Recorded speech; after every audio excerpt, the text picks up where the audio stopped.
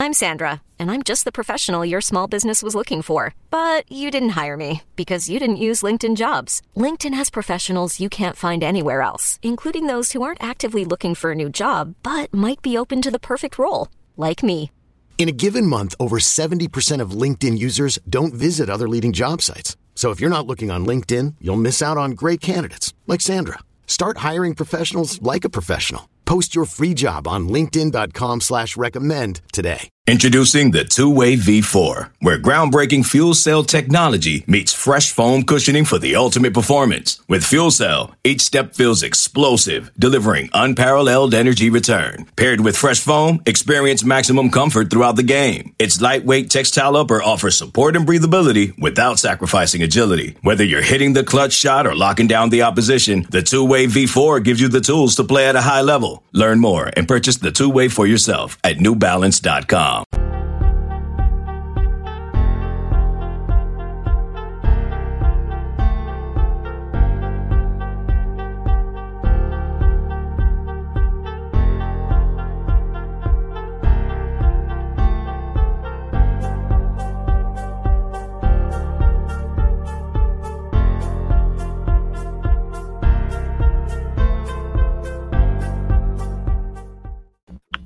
All right, welcome into the Hoist the Colors podcast. It is our weekly chat on East Carolina baseball. It is Hoist the Colors After Dark.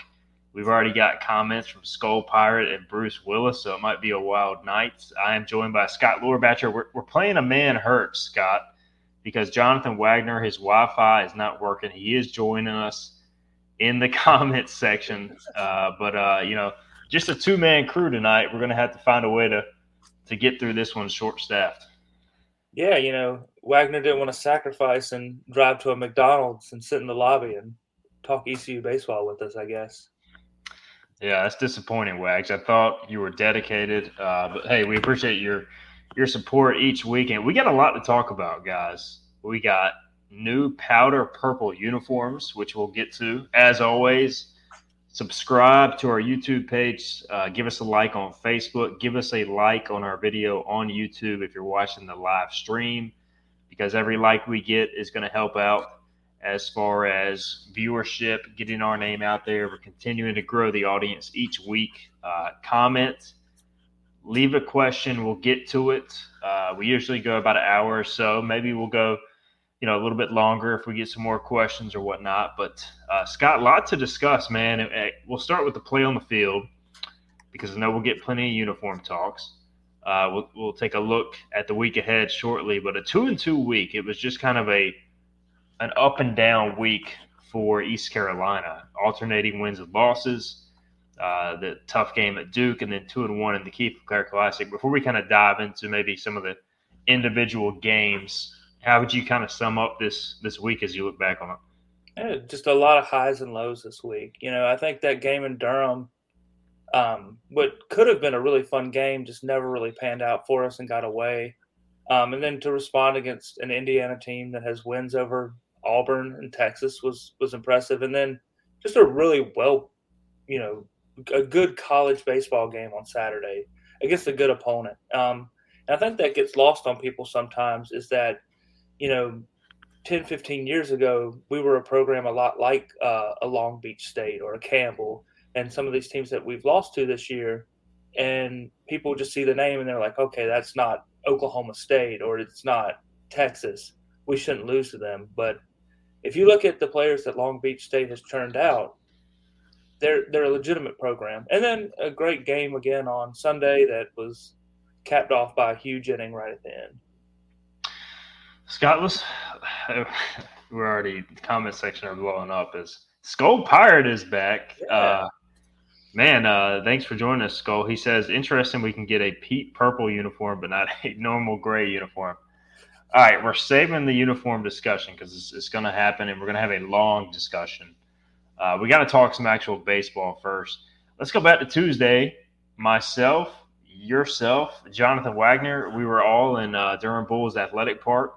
We thought we were going to see a good game, and it just didn't materialize on ECU's end as they end up falling 9-0 only the second time in the last 24 meetings against the Duke Blue Devils in baseball that they've lost. And Cliff Godwin kind of made the comment later in the week that maybe the team was a little too comfortable knowing the past success versus Duke.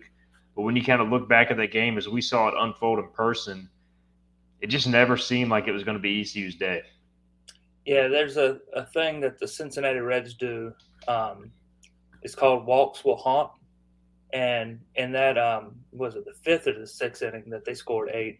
But that's what it was. I mean, it was walks and free base runners and pass balls, and then, a ball got over the fence for a grand slam. So it's kind of similar to what happened to Georgetown yesterday. So, it's one of those things where you don't want to say that's baseball, but sometimes it is hard to come off of 2 really, really high-level, high-energy games and play in a place that when their team ran out on the field, there were no sounds. It was just quiet. Like, they ran out in the field, and there was, no one clapped, no one cheered. It was just – you could hear the footsteps. Yeah, I mean, it was eerie in that stadium at 4 o'clock when they ran out in the field to nothing. And I feel bad for the Duke program that they don't get the support that some of the other schools do in the state, because they are a legitimate program, and that shouldn't be lost on people either. Yeah, Duke's a great program. Talked to Eric Tyler, former ECU standout third baseman, after the game, and had a good conversation with him. It was a big win for them, and they were ready to go. ECU was not, and for those who aren't there, for those who couldn't see on the worst stream of all time in 2023, the shadows make that place a very difficult place to hit at that time of day. The shadow is kind of like right on top of the mound for the first 4 innings, and it's probably tough to pick up the ball. And the problem is ECU gave up so many free base runners that Duke only needed 1 or 2 big hits, and they got that, along with the help of a freak home run off the glove of Luke Nowak. But it was just kind of one of those games where if you walk too many guys and you give up 1 big hit, you're not going to win, and that's exactly what happened. So, yeah, disappointing day. ECU does bounce back in a big way Friday, Scott, against Indiana. Probably the most complete game of the year. Just a 17-4 thrashing of the Hoosiers. And Trey Savage, he kind of set the tone for the weekend from a starting pitching perspective, was phenomenal, I thought, as far as just pounding the zone, strikeout, swing and miss stuff. I think he had 26 total swings and misses, and he's starting to look more and more like a Friday night guy. Yeah, last year he was 95, 2 pitches, and this year he's 93 to 96, and I think he was still hitting 96 in the 6th inning. I mean, just a complete pitcher now. The splitter has been such a game changer for him, where he can work that off of his fastball. His breaking ball is good. I don't know that it's as good as his splitter is, and I don't think it's as good as his cutter is. I think his best 3 pitches are his fastball, cutter, and splitter. And then he has the breaking ball as just something, a change of pace. But he looks like a legitimate Friday night guy for a top 10, 15 team. And I don't see that changing anytime soon. Yeah, last year it was fastball, curveball, and his curve is like almost on a different pitch plane, I feel like. And he pitches now off his fastball with the split, obviously, and the cutter. And I just feel like it makes him such a better pitcher. He can command those other pitches better than the curve. The curve can kind of spike at times. It's still a nasty pitch, and he can go to it if he needs to. But I feel like it's made him a better all-around pitcher for sure. And were you surprised at all, Scott, that they pushed him as much as they did? And some of it was due to the strikeout wild pitch in that 6th inning, but still 111 pitches is a lot this early in the season. Yeah, I was a little surprised. I thought actually after the strikeout wild pitch that might have actually ended his day. I'm glad it didn't. I think that there is a sense of accomplishment of ending an inning in your outing and coming off the field with the rest of your teammates as opposed to being taken out of the game. So I am a little surprised, not completely surprised, but I am glad they did it. Yeah, the offensive star in that game, there were plenty, was Jacob Starlin. He had the 3-run homer, and then the 3-run double. And I mean, what more can you say about this guy at this point? He's just obviously the home run was to the pool side, but then he gets the home run or the double to straightaway center, burning the center fielder. As we've talked about, using the whole field, Scott, it's just, he never seems like last year he seemed a little trying to do too much at times, and now in the box this year he's so much more comfortable letting the ball travel. It's just night and day, his approach. Yeah, I think sometimes it's lost on people how much playing every day matters to some people. I think Starling's a guy that now that he's in the lineup every day, he knows that he's going to be batting in the 4-hole. He's going to be playing second base, that he feels a lot more comfortable at the plate, and he can take pitches and hit them anywhere he wants. And he had 2 more extra base hits this weekend. He's as complete a hitter as we've had since probably Connor Norby, which obviously wasn't that long ago, but that's who he really reminds me of. Speaking of that, Paul McRae says on Facebook, Star reminded me of another stud Pirate second baseman. Yeah, the short swing, ability to cover when he's hitting all sides of the plate or all sides of the field, he can cover all parts of the plate. I think he's even got maybe a better eye, more patience than Norby did. So I think, man, he's just turning into a complete hitter for sure. Skull Pirate says Scott brought out his notes. Going to be a long night. Bruce Willis responds with probably shorter than your comments. Well done, Bruce Willis. I have a feeling that Bruce Willis is what was the lady's name? Lucy Jones. Yeah, Lucy Jones has transformed into Bruce Willis. Who will he be next week? You never know. As he drops your mom comment. So we get to Saturday, Scott, and I'll take the blame for this one. I tweeted it out.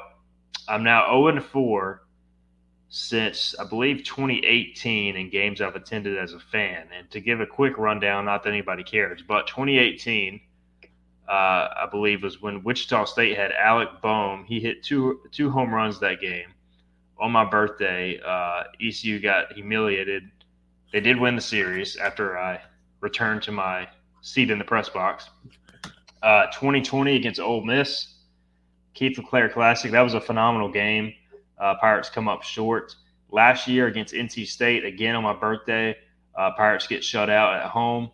And then this year they lose to Long Beach State 3-2. So I'm now 0-4 going to the game in a non-working capacity. So I'm going to stop that for the time being. But just it wasn't a bad baseball game at all. You talked about it. The only bad thing for ECU was the errors and the lack of timely hitting. I mean, they had their chances, and credit Long Beach State, man, for coming across the country and sweeping the Keith LeClaire Classic. I mean, that's got to be one of the most impressive performances of the college baseball weekend period. Oh, for sure. And it doesn't get any easier for them. They play at UCLA tomorrow, so that's a game I'll probably check out as well. But, yeah, I mean, they reminded me a lot of us early in Cliff's tenure. They were bunting, they were putting guys in motion, and they were working as hard. I don't know that we knew this coming in, but their catcher was I believe their coach said he was the best defensive catcher that he had seen or something like that. But he was really good. And, I think it's lost on some people where we couldn't get the run game going just because of how good their catcher was. And on the other side, the error by Spivey set up a run. We had a pass ball that went through Wilcoxon's legs, and then another one that, quite frankly, he should catch 100 out of 100 times. And I do wonder with that, have we played him too much without any rest? Could we have gotten him out of the game earlier on Friday so that he was fresher for the game on Saturday? Because that game was very much a game of inches. A lot of their hits were soft. Spivey did a really great job pitching to contact. And in years past, with an ECU defense, that's something that you could do and do well. But this year, so far, we haven't lived up to what we expect out of our team defensively. Yeah, I do want to talk about the defense later because I do think there are, still maybe a few concerns there. I do think this team has a chance to pitch better than any team we've seen. And offensively, I think they'll be okay. We'll talk about those things in a bit. let's talk about the base running, the hit and run. Everybody I think has heard by now the some of the Cliff Godwin quotes after the game. I wasn't there, but what was it? A 3-2 game in the 8th, 2-1 count on Hoover. And to Cliff Godwin's defense, the pitcher was pumping strikes. It's a hitter's count. If you're going to do a hit and run with a contact hitter, that would be the spot to do it. It just so happened that ball 3 sails high. Hoover, and again, it's not Lane Hoover's fault. He's trying to execute the play. He swings at a ball over his head, tries to tomahawk it, get some sort of comment or contact, misses, and then obviously the base runner, Riley Johnson, was thrown out easily at second base. Couldn't even slide because it wasn't even a close play. So that just killed the momentum. Obviously the 7th inning, I think Nowak was caught stealing. So just kind of a frustrating game in that respect. But, we've come to see this. Cliff Godwin not afraid to push the envelope. It works a lot of the time. Some of the time it doesn't, and he'll get criticized. So, I think he said it best after the game. You can second guess it. It's his call. Hey, I was second guessing it. That's what we do. That's what fans do. And it didn't work out. And if it would have worked out, we'd be talking about how much of a genius he is. But obviously a critical moment there that played a role in the game. Right. And I think so that play doesn't work out, but then the next batter comes up and hits a deep fly ball to center field, right? So if that's a fastball down the middle, Hoover gets a bat on it. We could have had a guy at third, 1 out, and then that's a sac fly that ties the game up. But it didn't work out that way. But the intent was there, and it made a lot of sense. It looked so much worse than what it actually was because of where the pitch was, and the result looked a lot worse than the idea, I think. Yeah, 100%. And, the casual baseball fan looks at that play and is like, why are we getting a guy thrown out by 10 feet? Why is the batter swinging at a pitch over his head? Well, that's not, what it was designed to do. The pitch, theoretically, you kind of hurt yourself when the pitch is a bad one because you're putting the game in motion. That's the risky run when you push the envelope, and that's just how it is. It was a bad break for ECU, and it's why they should have capitalized in the 5th inning when they had bases full, nobody out, and couldn't get the job done as they needed to. Zach Root pitched well that game, kept ECU in it, but he was kind of overshadowed due to the loss. Sunday, a little tighter of a game than some expected, but I did not expect the Georgetown starting pitcher to come out throwing 97 miles per hour. I was like, what the hell is going on here? This team gave up 12 runs in the first inning of the weekend, Scott. And this dude comes out throwing 97 with a 78-mile-an-hour curveball. So ECU kind of hung around, got him out of the game, and then blew it open late. But it was a tight one for a while. Yeah, for sure. I think one of the things about playing an event like this with the teams that we played it against is we're going to get everyone's best shot. I think we got Indiana's best pitcher. I think we got Long Beach's best pitcher. And I think we got Georgetown's best pitcher, unless they have somebody else that just throws 105 or something like that tucked away. But, there's two sides to that.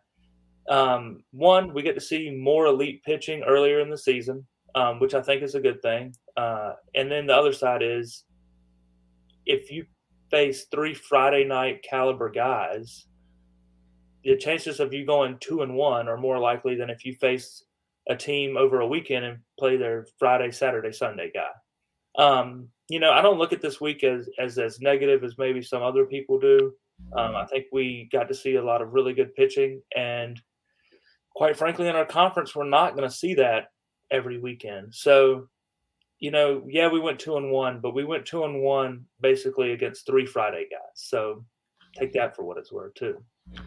Yeah, 2-1, and I guess the Duke result ends up, if you can say marring the week at all, as far as putting a black mark. ECU did drop from 9 to 12. We kind of talked earlier over text. It feels like ECU was punished a little much there, especially considering they just won 2 games against North Carolina, which is ranked 14th now in the poll. So I don't know. I mean, it just feels like at times ECU gets punished for these results, whereas other teams do not.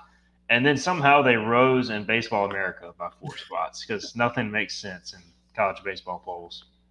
Yeah, I think Baseball America still really only looks at the weekend. Now that D1 has a more complete staff, I think they do really look at every contest that these teams that are either in the top 25 or around the top 25 play.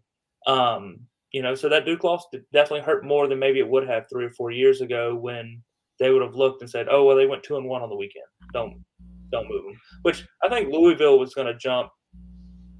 They were going to jump us no matter what, because like we talked about earlier today, they get credit for beating TCU and Texas A&M, I think is who it was, or maybe it was Vanderbilt. And that credit is somehow more valuable than going to UNC and winning is beating these teams on a neutral site. I don't fully get behind that logic, but I think they're also 10-1. So, it is what it is. The other thing I'll say is the long season. We're still in the top 12. The chances of all of the teams in front of us being as good as they're projected are pretty slim. You look at Arkansas, they've had a bunch of injuries. Wake Forest actually has to play a Division I team this weekend, so that'll be interesting to see. So I mean, there's there'll be opportunities for us to move forward, and we have 1 weekend loss on the season. That's the other thing I'll say is keep that in mind too. All right, let's get into some of these questions. We'll circle back and talk about some of the more headlines from the weekend. I want to talk about Josh Gross. It was phenomenal on Sunday with 5 no-hit innings. But we'll first start with John Monroe, who just says the comment, a lefty-heavy lineup, ? So after Saturday's game, Patrick Mason from the Daily Reflector asked Cliff Godwin about the lefty-heavy lineup. And look, Patrick and I, we sit beside each other in the press box. Patrick's a great dude, and we've talked about this all year. So it wasn't just a win or loss thing. And, look, I love Cliff. He's emotional after a game, especially if they lose. I don't blame either side for, getting, into it a little bit. I commend Patrick for standing up for himself and saying, maybe would have asked it after a win as well, because I do think he's a baseball guy. He's not trying to start anything. He's just trying to ask a baseball question. And look, I mean, at the end of the day, Scott, ECU, in the vast majority of their games this year, they have 8 starters in the lineup hitting left-handed. And you can look at pro baseball, college baseball, and that's just not normal. So I do think it's something we've talked about. I asked about it media day. That's going to be what this team is. It doesn't mean they can't get to Omaha. I do think it is a storyline because Long Beach State went lefty, lefty, lefty until the guy got hurt and they brought in a righty, but I don't think they really ever intended to do that. So this is just something that we're going to keep an eye on all year, and I think it is a valid I don't want to say concern, but I do think it is a valid thing to watch and to keep note of. Yeah, it's definitely a legitimate question. Like you said, we had 8 in our starting lineup for a long time there. But you look at it, I don't think that was ever the intention. Amac, we thought he would be able to switch hit, and he can't this year. Barini switch hit in years past and is not this year. So we went from two-way U to switch hitter U last year. We had a bunch of switch hitters, and now we're just lefty U, I guess. But Bruce Willis is telling me to pay attention, or he's telling somebody to pay attention. But yeah, so I mean, is it a concern? Yes. I think if you have, dominant lefty pitching, which we could face in the postseason, it's more of a concern than it has been so far this year. Even this weekend, the longest outing against us by a starter was 4 1/3 innings. They were 4 1/3 good innings, but we were still able to chase a really good lefty out of the game in less than half of the game. So it is a concern. It's something to keep in mind more than it is a concern to this point. And we'll see how it plays out over the next couple of weeks and see how much of a concern it really is. All right, Jonathan Wagner, who usually joins us in person or via Zoom in person, whatever the hell you call it. He's got Wi-Fi issues, so he's joining via hotspot. He may not even be here any longer. He dropped this comment about 20 minutes ago. Dropping this in before my hotspot dies on me. He says, "Is it worth Luke Nowak's questionable defense to keep someone like Cam Clonch at DH?" I mean, I think this is a great question. We talked about it in the preseason, Scott. Luke Nowak, great speed, but from what I saw in scrimmages defensively, he just was not consistent yet. And we've seen that play out in games. I do think he can get there. He's still very young, but right now defensively that is a concern until he proves he can go out there and catch every fly ball or make the plays, the routine plays. And so it's tough to say. I think it makes you a lot more dynamic offensively if JC's in center, Nowak's in right, and Clonch or whoever's at DH. But if you're going to have a low scoring game, or if you kind of project a lower scoring game, I don't know if you can roll out that lineup and count on it defensively right now. Yeah, Nowak reminds me of my putting ability is good speed can't read, right? So yeah, I don't know. If it doesn't improve, I don't know how you can keep throwing him out there. I think it's doing a disservice to him to put him out there in a position where he's not going to be successful. It hasn't affected his bat yet, but I do think that if he goes out there and continues to make errors, then he starts to press, and then that affects him at the plate. And then you have a guy at third base currently that is a pretty good outfielder in his own right that I think could handle himself in right field. So if you did move Amac to right, and you have Dixon Williams, who I think is going to be a really good player here. You could play him at third. You would lose Clonch's bat at that point, but you could DH Nowak. I'd rather him make the errors now. That's one thing I will say. And you never know when it clicks. It doesn't, for some people, it doesn't click overnight. It doesn't click in a week. But I would say by the time we get to conference play, if it's not clicked in, then I think that's when you got to start really considering making a change.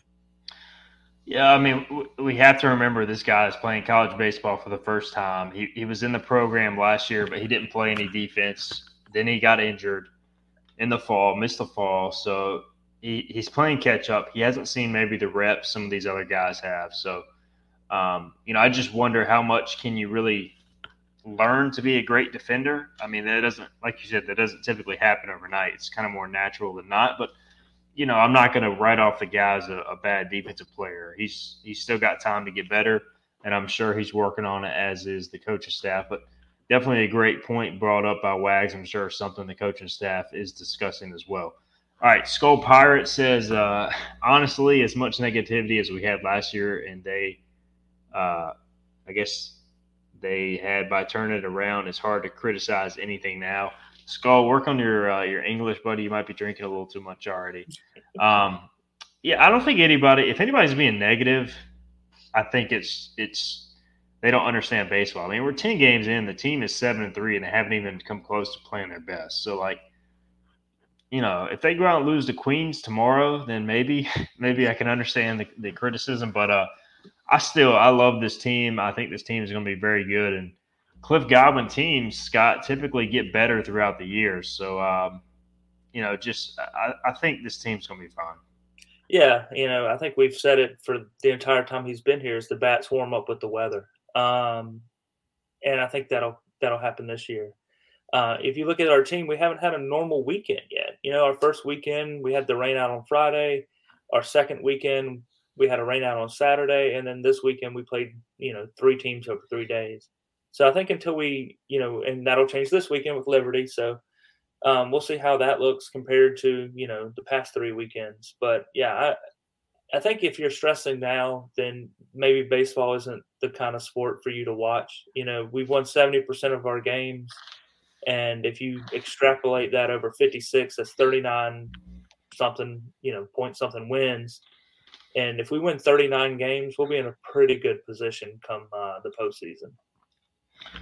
It may not be 45-11, but it'll. It'll do. Until we have lost 12, we still got a shot. That is true. Hey, they can rip off 20 in a row at any point. Chuck says, will Zach Root eventually be the midweek starter, or will he be our top reliever? I think the question with Zach Root is, will he be a weekend starter? And I go both ways on this, Scott, and I still think it's too early to say, hey, let's put him in the Sunday role. I kind of like where he is now, being able to pitch in the midweek and help out of the bullpen, kind of like CJ Mayhew. He's got no fear, and that's what I love about a freshman. Like, when you can tell the guy doesn't give a crap about who's in the batter's box, who's in the stands. He's gone through outings where he doesn't have his best stuff, and unlike some of the guys who have pitched this year, he doesn't fall apart. He finds a way to get through that. So I kind of like him in the role he's in, and he definitely can be that guy. But we'll see how the season unfolds. Just your thoughts there. Yeah, 100%. I think he's been really the most impressive guy out of the bullpen so far this year. And one thing with that is how deep Savage is going into games allows us to use Root more effectively. If Savage can go 6 or 7 innings and it's close, then you bring in Root. If he goes 6 or 7 innings and it's not close, then you have other guys that you can bring in that can get you to the end of the game, and then Root's there for you on Saturday. When Spivey gives you 5 or 6 innings, then you can go to Root if it's close, and if it's not, then same thing on Sunday. If Gross can give you 5 innings like he did this weekend, you go to Root, and then you shut him down no matter what. So, I think the pitching staff, now that we're seeing them stretch out a little bit more, is looking really, really dominant. One thing they talked about on the D1 podcast last weekend was some teams are only set up to win series. They're not set up to sweep. But I think that our team and our pitching staff is set up to be able to sweep opponents in a way that I don't remember seeing here before. Yeah, I love this rotation, the staff as it is now. Skull Pirate, he's got a couple of comments. One I just have to read because I think it's hilarious. He says, let's get Carter Spivey back to the bullpen. He's too busy commenting on his girlfriend's Instagram to be a starter. I mean, why can't he comment on his girlfriend's Instagram? Should he be commenting on other girls' Instagrams? Yeah, as long as he's not commenting on every girl that goes to ECU's Instagram. And first off, why are you following his girlfriend's Instagram page to figure out if he's commenting on it? You got something to tell us, Skull Pirate? Yeah, I mean, get out of here, man. He also asked who should be our third starter. Right now, there are 3 starters. I do think the Spivey thing is worth talking about long term because not that he can't be a starter. He still hasn't – I don't know if he's 100% yet. He still didn't look crisp in the Long Beach State game. Something I would like to see more of from Carter Spivey, and this may be a feel thing, command thing, but – and last year he was able to pitch mainly off the fastball cutter. But I thought we saw more sliders last year too. This year it seems like we're not seeing a ton of sliders, so everything is like 89 to 92, and there's not much velocity separation there. So he'll get ahead of guys, and then he maybe can't finish them or get them to swing and miss a lot early on. Maybe a few more sliders in there in the low 80s creates that separation to produce more swing and misses. So who knows? Maybe the command hasn't been there for that pitch early on, but I think once he starts executing that pitch better, he'll be able to get some more swings and misses. He already pitches the contact and fills up the zone at a good rate, so I think that's the next step for him this season. But I'm fine with sticking with the rotation as it is now. As we didn't really talk about it much earlier, Scott, but Garose was he was awesome Sunday, and that was great to see. Yeah, he definitely was. Going back to Spivey for a second, there's no reason that he shouldn't have been in line for a win during that game. I mean, there was several outs that should have been there, a lot of soft hit balls that are typically made. And so he threw 4 1/3 over 60 pitches. So I think they're still trying to stretch him out, and he's not completely as comfortable as maybe the other 2 are with going to 100 pitches. He only threw 60 pitches. Come on. And then Groves just had an absolute, phenomenal day. Nobody could hit him. I mean, 10 strikeouts, no hits. He did have 4 walks. And then on some of the strikeouts, kind of, getting those 3-2 counts. But he's so good at missing bats that, it's hard to sometimes, it's just hard to not run your pitch count up when you're just striking everyone out. So, great day by him. I would love to see him maybe only walk, 1 or 2 over 5 innings instead of 4. But we're not going to pick nits on a 5-inning Sunday with no hits. Yeah, Jack Dover adds having Spivey in the closer role would be pretty scary, and it definitely would. It's just, can somebody step up and give you that 4 to 5 to 6 innings in the starter's role? Maybe that guy's Root, but then you're taking Root out of the bullpen. So, like Cliff Godwin said, you still need a few more arms to develop, and I think 10 games into a college baseball season, not many teams in America are 5 to 6 trustworthy guys deep in the bullpen. Skull Pirate says he does follow Spivey, so I guess he is a big Carter Spivey social media fan. He also asked, what position did Scott play in high school? How about I go? I played shortstop, second base throughout my entire career growing up, along with some third base. How about you, Scott? Played right field. A little bit like Nowak out there sometimes, but could you hit like Nowak? Not at all. I think I batted like 170 in high school. We were at South Carolina High School was a really good baseball team. So I was on the team, and I played some, but not a ton. We were really good. So mostly right field. Played a little bit of third base. Played second growing up a lot. The arm wasn't always the best, but kind of played all over the field. eBay Motors is here for the ride. Remember when you first saw the potential? And then through some elbow grease, fresh installs, and a whole lot of love, you transformed 100,000 miles and a body full of rust into a drive that's all your own. Look to your left. Look to your right. It's official. No one's got a ride like this. There's nothing else that sounds like, feels like, or looks like the set of wheels in your garage. With over 122 million parts, you can make sure your number one ride or die stays running smoothly. So there's no limit to how far you can take it.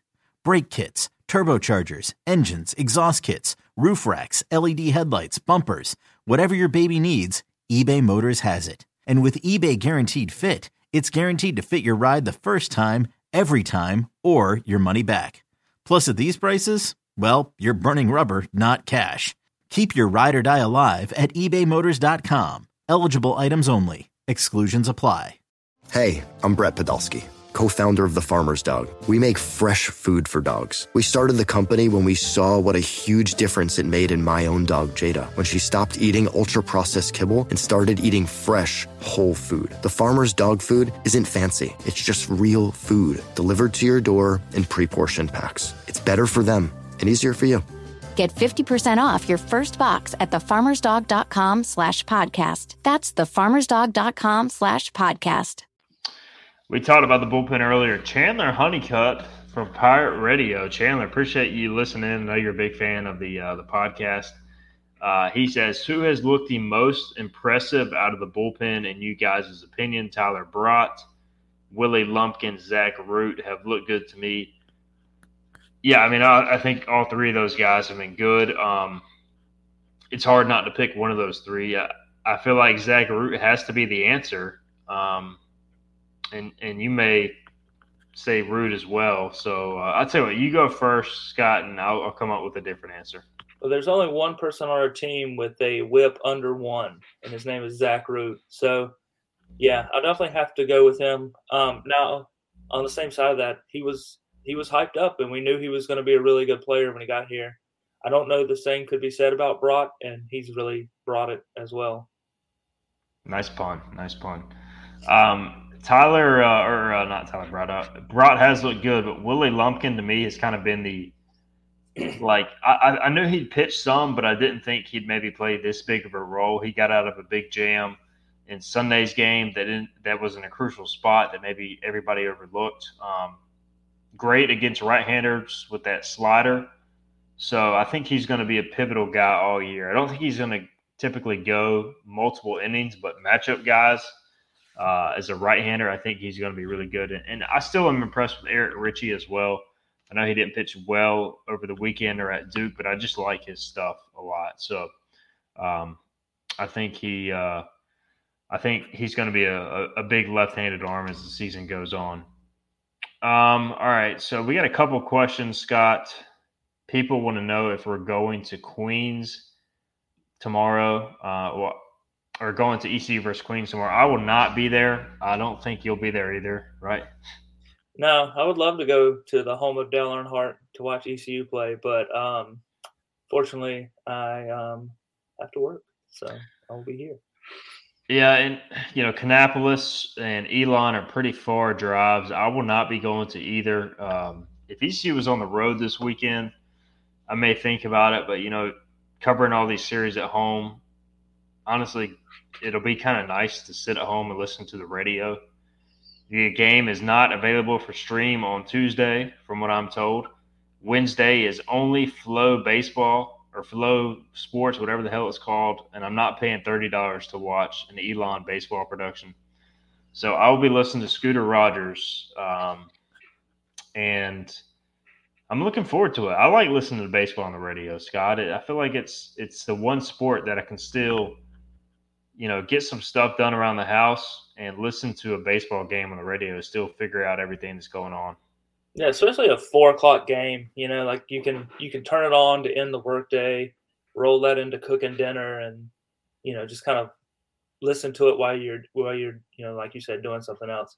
Now, I have said this for several years. ECU should not play road games at places that don't have available video or available TV coverage. I have been on that horse for probably 5 years now, or however long we've got to ESPN Plus. I do enjoy playing some of these schools, and I don't think we should schedule them. But I do think it's doing our fans a little dirty not to be able to get to watch their team play. And I think Cliff's been asked about that before, and I think his answer was like, I don't care. So, I'm sure he still doesn't. Yeah, at the end of the day, I think he's going to be I think he's just trying to put together a schedule. Kevin Ainge says, according to the Queen's University website, it shows ESPN Plus coverage. Is that true? Because if so, I was told as late as yesterday that it would not be on TV. So Scott's going to effort and look that up. But I'll say this. All right, expect the worst. Expect the worst if you're an ECU fan. Expect no stream.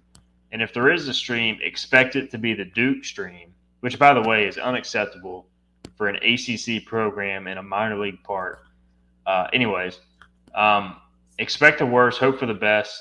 If not, then you listen to Scooter Rogers. McLean Anderson adds, agreed on the TV coverage. Don't play road games with teams that can't provide better service. So he's with you, Scott. He also says Flow Sports isn't the worst, but the cost is horrible. Yeah, I mean, I will say the productions that I've seen for Flow Sports is good. And so, but who wants to pay $30 for one game, which I think is what their monthly charge is. Jonathan Wagner adds, shows up on Plus for me. Skull says it will be shown. All right, so I apologize. Yeah.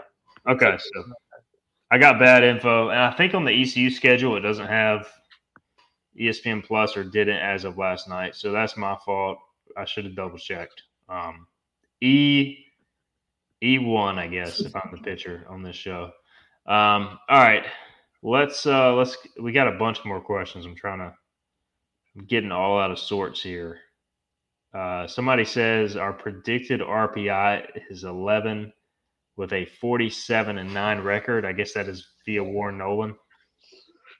So that's even better than 45-11. Yeah, I underestimated this group, I think. Yeah. I actually saw that earlier, and I think it was 47-9, but we got swept by Wichita State. So can you imagine the meltdown after getting swept? Gosh.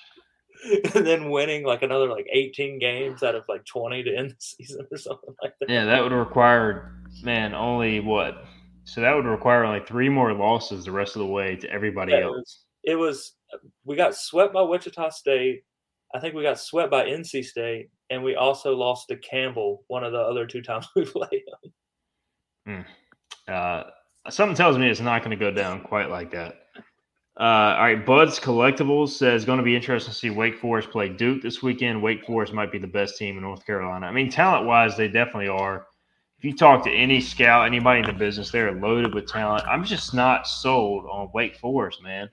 Like, until they step up and actually win something, you know, they can have all the first-round picks in the world, but I'm a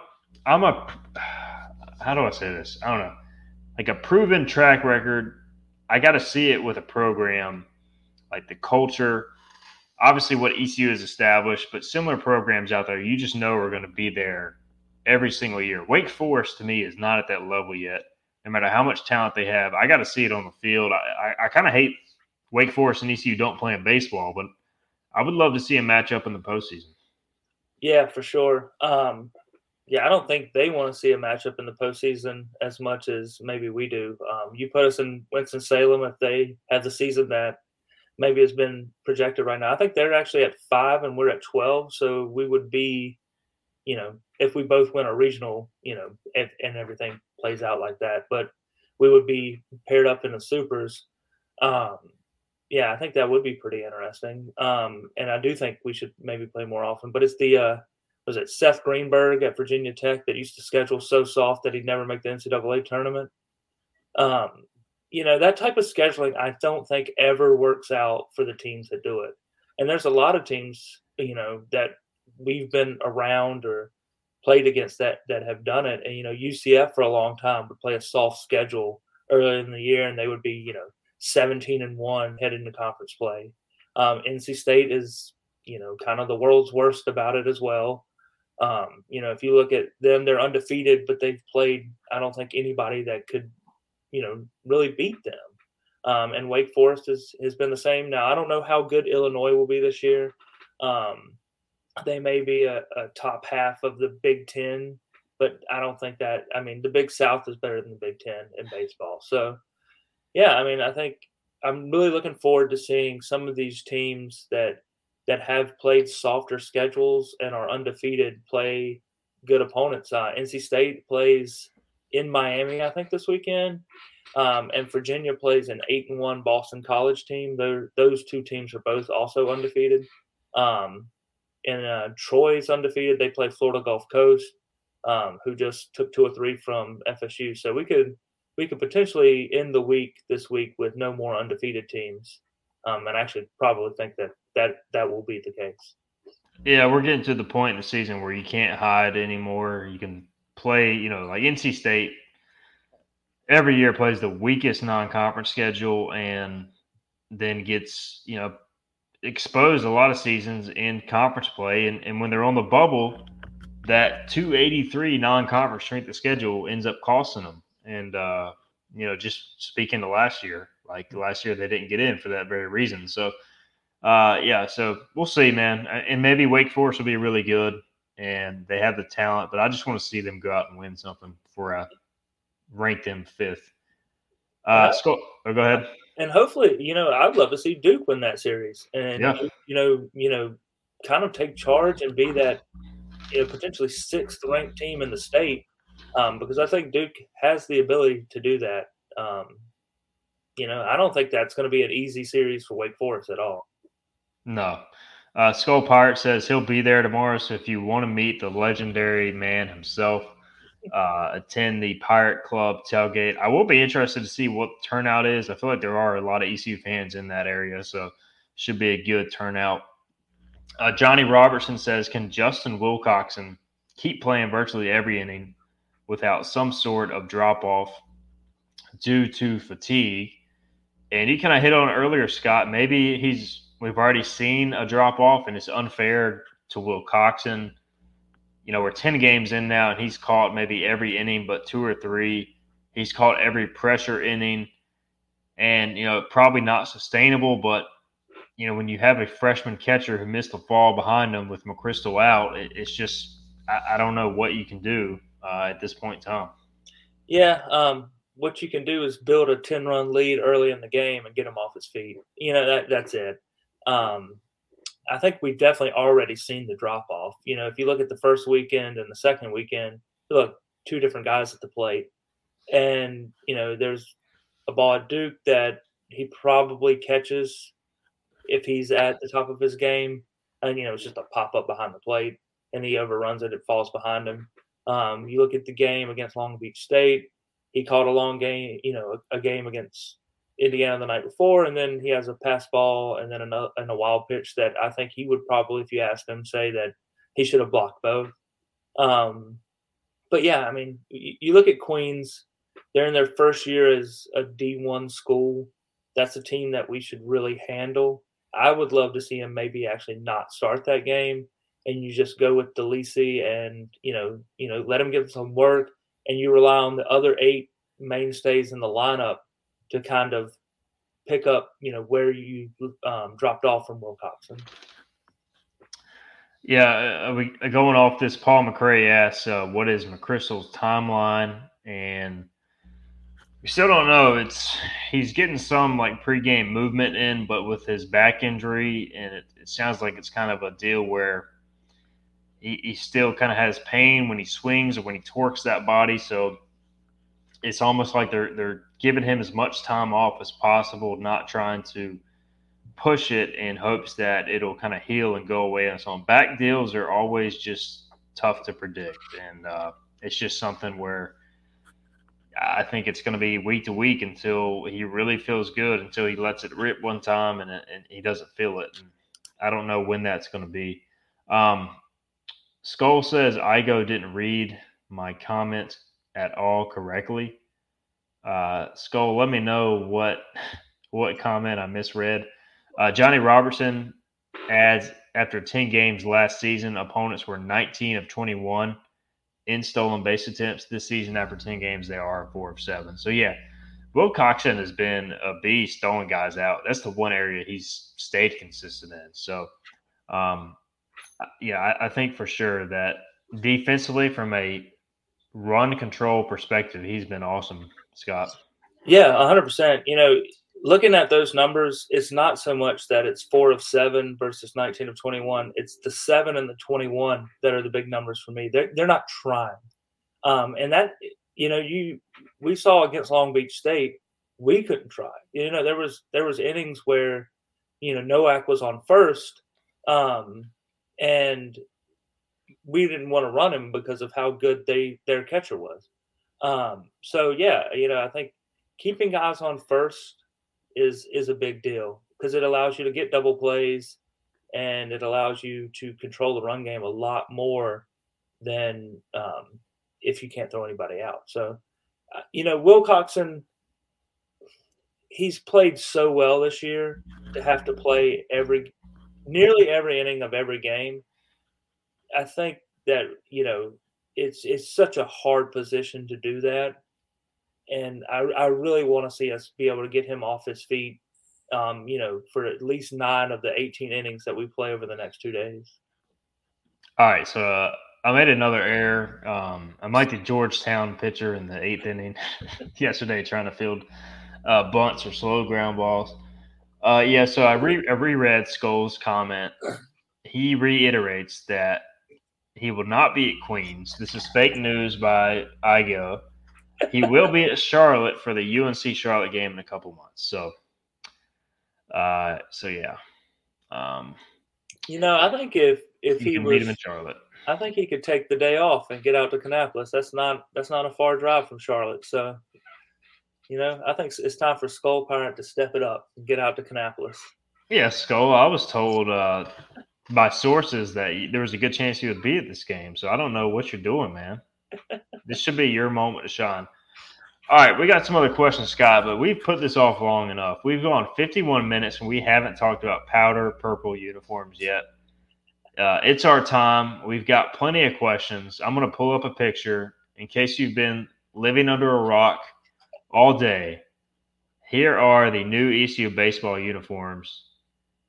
There on your left is Lane Hoover. In the middle, Garrett Saylor and Carter Spivey. So your 3 fifth-year seniors rocking the powder purple uniforms. I know this is what everybody wants to talk about, so let's hear them. Let's hear comments. this has got to be the most divisive uniforms that ECU baseball for sure has ever put out. Like everybody either loves them or hates them. There doesn't seem to be much in between. Bud's Collectible says, I like them. I like that we were trying different things. Steven Kuykendall says terrible. So I mean that just kind of that just kind of speaks to. Apparently, they're wearing these tomorrow night. So if it is on ESPN Plus, I'm looking forward to seeing what they look like. Scott, you go with your thoughts. I'll share mine after that. Well, the first thing that jumps out to me about this picture is we got 3 different color belts on, and Spivey's belt looks like it has been through the washing machine like 4 times. No, I love them. I guess if we can't get the gray uniforms right, we'll just wear these that look like they washed the gray uniforms with the purple ones on with hot water. But no, I think it's really cool what we've done in athletics over the last 2 or 3 years now, where we've really incorporated these script pirates into the uniform. We've done it in football. We've done a really good job in basketball of doing it. It's personally like one of my favorite things, one of my favorite logos that we have. And, another big debate we have is the end zone. That's what I would have in our end zones is the script pirates. So if you put script pirates on anything, I'm going to love it. And yeah, I love these as well. Skull Pirate says I'm boycotting uniforms until we get a camo Sunday helmet for batters. I don't think that's going to happen, Skull. We can't even get the camo hats in on time, so yeah, we're a long ways away. Still waiting on those. I still don't really know how I feel. So I was sent this like a week ago, and I sent it to Scott and Jonathan. And I said then I don't know how I feel, and I don't know how I feel now. I applaud ECU for trying something different. I love the script, and I think I would like it a lot more if it was just the purple jersey. I think the pants are too much. I think it would look pretty sweet if it was the white pants and the purple jerseys. Like, to me, it does kind of have a softball feel to it because you're going away from the traditional white and gray pants. So I would like to see it maybe one time at home with the white pants and the white hat. I think that would go together a little bit better because the purple on the hat doesn't seem to match the dark purple on the uniform. So, I don't know. I mean, I don't hate them. I don't love them, but I am willing to withhold judgment until we get them in a game in person, because maybe it also feels like in this picture they look very glossy, and I don't know how it's going to look on the field. So I feel like I'm analyzing this way too much, Scott, but I feel like that's all. I mean, people love uniforms, and look, I think it's something new, it's something cool to a lot of people. So the players seem to like them as long as they like them, as long as they play well in them. I'll tell you this: if they lose to Queens tomorrow, they should never be worn again. Burn them. Yeah, 100%. Steven adds should be in a men's beer league uniform. Hopefully we look like we're in a men's beer league tomorrow with our score. Yeah, I'm not going to disagree with that. Skull says should have just gone the real color purple. So, I mean, yeah, even if these don't work out, I'm a big fan of the script. And ECU all of a sudden has like 1 million baseball uniforms. Somebody asked earlier about the pinstripes. Are those done with? Are those coming back? I don't know. We haven't seen ECU have a home game this year midweek, and that's when they usually wear the pinstripes. So, but yeah, we got this, the powder purple. We got the traditional whites. We got the purple tops. We got the gold tops. We got the black tops. We got the pinstripes. So I think that's six uniform, and the Leclerc alternates, 7 uniform combinations. If I'm doing math correct, that's insane, man. And we don't wear the pinstripes nearly enough. Yeah, that should be like our home. Like that, they should have a day on the weekend that is the pinstripe uniform. Like, I fully believe. Also, we played 2 teams that wore pinstripes this weekend, and that's all I could think about the whole time. Indiana and Long Beach both had pinstripes. So, yeah, I mean, the pinstripes are our best uniform. They are the cleanest things we've ever had. I like these too. I hate the gray pants with the black jersey. I feel like we look like a little league team when we wear those. And I don't really like gray baseball pants anyway. I'm very much more a white pant fan over, I guess, the grays. I don't know. You can be a fan of pants, but yeah, I think these look good. I think the hat is what, like, the hat to me isn't great with those uniforms because it's such a different purple. I like the hat in general. I kind of wish we would have like more of a throwback hat to go with it.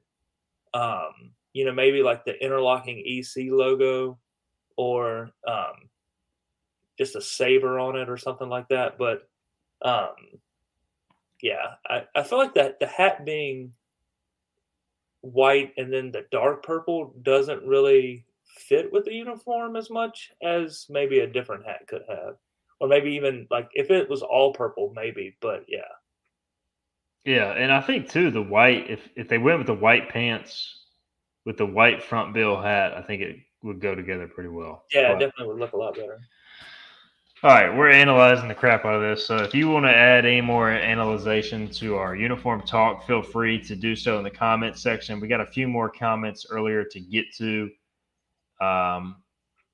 Somebody asked, let's see here, how do you feel about moving Alec Makarevich to shortstop and allowing one of these young power hitters in the lineup at third to add some right-handed pop? Well, if you did this, the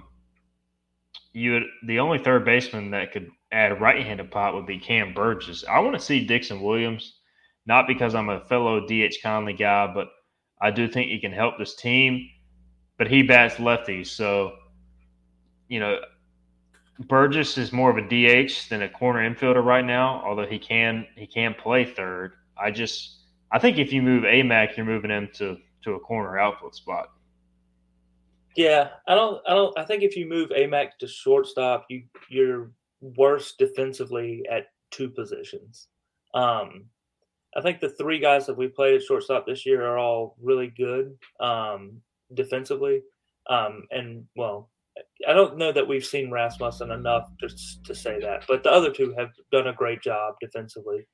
And I think that's the thing is you don't want to make yourself worse by making a change. If you have someone who's really good at position, don't make yourself average at that position and another one. I think is a good philosophy in any sport, but. Yeah, I could see Amac moving to right because he would take us from right now defensively bad to good. And then if you have Dixon at third, I haven't seen him enough defensively to make a determination of whether he would be good or not. But I have confidence that he can perform over there. Yeah, I think just from what I've seen briefly in scrimmages, I do think Dixon could be a very solid third baseman, although he may not be at Amac's level quite yet. ECU fan, by the way, just to address this quickly, he says, why did Aiden Edwards leave last year? He was a backup catcher. He actually started, I believe, that NC State game that I attended as a non-working media member that they lost, and he just couldn't catch the ball. Like, I remember it was during that run last year where, like, every catcher struggled catching. They tried Aiden Edwards. It didn't work. And then, like, 2 weeks later, he was off the team. I don't know what happened, but I seemed to be kind of a mutual parting there. I don't know. So, but certainly it would help to have a catcher now. I'm waiting for Wagner to pop up and talk about Joey Resnick. Oh, yeah. If Wagner were here, he would say it would be nice to have Joey Resnick right now. Instead, he's probably asleep because his Wi-Fi is not working. And what else can you do at 10 o'clock when your Wi-Fi is not working? Maybe he's reading in bed. I don't know. Why do you think we never see Jacob Starling as a leadoff? He basically is Norby 2.0. Norby was the leadoff. Curious thought here. We talked about this a little last week, Scott. that he's a right-handed hitter, and if you bat him first, then you have 8 lefties behind him. I guess technically there would be 8 lefties behind him no matter what, but starting him first makes it that way right away. Yeah, and right now, Nowak gives you that leadoff guy that can get on base too. I do agree. I think that Starr would be a phenomenal leadoff hitter, and I think he is Connor Norby 2.0. He can take you deep. He can hit doubles in the gap, and he can just hit line drives through the infield, and he can walk. Like he sees the plate really, really well. So I wouldn't be offended by Starr at leadoff, but for right now, that's probably not going to work out for us.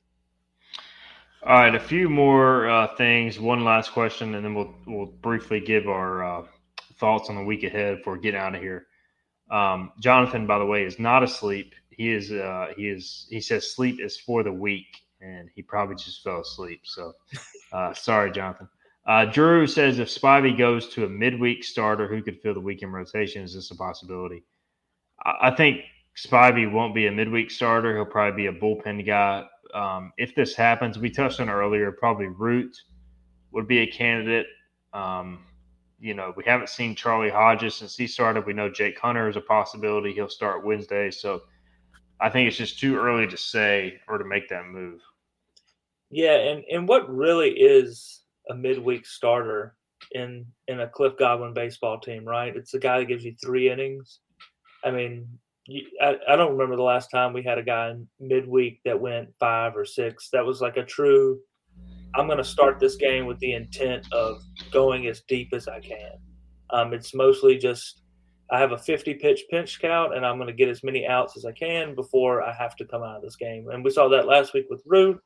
We'll probably see it this week with Saylor, and maybe not with Jake Hunter. Maybe we'll let him go a little bit deeper, and I hope that we do. But Spivey's value is on the weekend, and the game is on the weekend.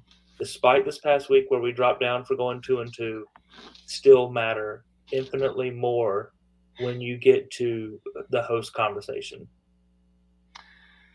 All right, we got our weekly Jake Hunter question, so we'll talk about I say weekly, and it's really a daily question. It's every 10 minutes.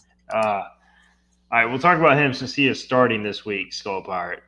All right, so the week ahead, let's take a look at it, Scott. The Pirates will take on Queens University. I know a lot about college athletics. I can't tell you a single thing about Queens athletics other than they just moved from D2 to D1. This game will take place in Kannapolis. It is technically a neutral site game. And then ECU will travel to Elon. They'll stay on the road a spring break, and they'll play Elon in a true road game Wednesday. They come back home and face Liberty in a 3-game series Friday through Sunday. So another weekend inside Clark LeClair Stadium. So a 5-game week, a rare 5-game week. Before we make our prediction, just any thoughts on Garrett Saylor getting a start on Tuesday against Queens? If you would have told me this in the preseason, I would have told you you're crazy. Yeah, I think it'll be interesting to see what changes were made with him and Coach Knight. Is he, does he have a new grip, or which, will probably be impossible to tell on TV feed, but, what changes are made and how does he look? There were times last year, early in the year, that his fastball was just as flat as can be. And it doesn't matter how hard you throw. If you pitch flat, it's going to get hit as long as the people on the other side of the plate are fully functional baseball players. So does he have that sink that we came to expect out of him in the back half of last season? That's what I'll be looking for early in the game tomorrow. And then Wednesday, same thing with Jake Hunter, is can he get outs and can he get through, 4 or 5 innings? Yeah, I thought Jake Hunter looked great at Duke. He was one of the few pitchers who threw strikes. And what do you know, when you throw strikes, it is a lot harder to score runs. All right, Skull Pirate says, my take, Garrett was going to get a good amount of innings this weekend. Tomorrow is a typical bullpen day, so might as well put him out there for 2 to 3 innings. Yeah, good chance to build his confidence. Congrats, Skull, on a solid comment. He also says Queens has a phenomenal culinary program. I Can't speak to that, but that's cool. All right, let's make our predictions, Scott. Butts Collectibles adds, I know Garrett Horn for Liberty looks like a legit ace. Yeah, they can pitch, and they're always a regional team, so it won't be an easy 3-game series. 5-game week. It's hard to sweep 5-game weeks. Just any thoughts on a prediction as we head into this week? Yeah, I had us at 4-1 in my notebook over here where I wrote down what I thought we would go every week. So I just have to look and make sure I'm on the right week. But I think 5-game weeks are really, really tough. Florida had one last week and they went 3-2, and I think Florida is one of the best teams in the country. So yeah, 4-1. Maybe it's the Friday game versus Liberty, or Elon can be a tough place to play sometimes. And you're playing your second midweek game, and you're trying not to use up too much pitching for the weekend. So yeah, 4-1. I feel good with 4-1 as well. I think they take both midweek games and then take two out of 3 this weekend. So it'll be tough to sweep Liberty. They're a really good team. It'll be tough to win both midweek games. So 3-2 is certainly a possibility. You got to beat Queens. I mean, I shouldn't even have to say that. It's got to be a W. Elon's a tricky game, but the Pirates should, if they play their game, should be able to win that game unless Elon's saving their ace like everybody else is. So, and then Liberty should be a great series inside Clark LeClaire Stadium against 2 potential regional teams. Liberty not off to the best start, but a really good baseball team. And Jonathan Wagner adds 3-2. Wow. So Wags is trying to be the motivator this week instead of myself. I don't think anybody called for 2-2 last week, right? No, I think I had us at 4-0. So shout out to me for that. Yeah, 45-11. You still feel good? Yeah, no doubt. All right, that'll do it for the Hoist the Colors podcast and for the live stream. Again, appreciate you guys for tuning in. Awesome interaction all night long. Every time Skull Pirate is here, it gets ramped up to another level. But everybody in the comments section, appreciate you guys. We want to continue to make this as interactive as possible. Hopefully we get Wags back next week, but at least he did participate in the chat. Should be plenty to talk about. As always, we'll have coverage on hoistthecolors.net. Tip to anybody listening to this podcast, we will be running a subscription special for spring football practice next week. It starts Tuesday, March 14th. You can get a special discount if you've been on the fence about subscribing. This is your time. You're going to have spring football practice, baseball coverage, basketball. Off season is going to be crazy. Portal hits up next week, so I promise you, we do a lot of great work on the podcast, but we do some awesome work behind our VIP stuff as well. So come join us on Hoist the Colors. Scott, it's been real, man. Thanks for taking the time, as always. We got to get you on the football podcast, somebody says, so we'll make that happen soon enough. Run the damn ball. Run the damn ball, Scott says. All right. We'll talk to you guys next Monday night on the baseball podcast. Who knows? Maybe it'll be a 5-0 week. But until then, we'll see you guys next time. Okay, picture this. It's Friday afternoon when a thought hits you. I can waste another weekend doing the same old whatever, or I can conquer it. I can hop into my all-new Hyundai Santa Fe and hit the road. Any road. The steeper, the better. Because my all-new Santa Fe is available with H-Track all-wheel drive, so I can hit the trail without a worry in the world.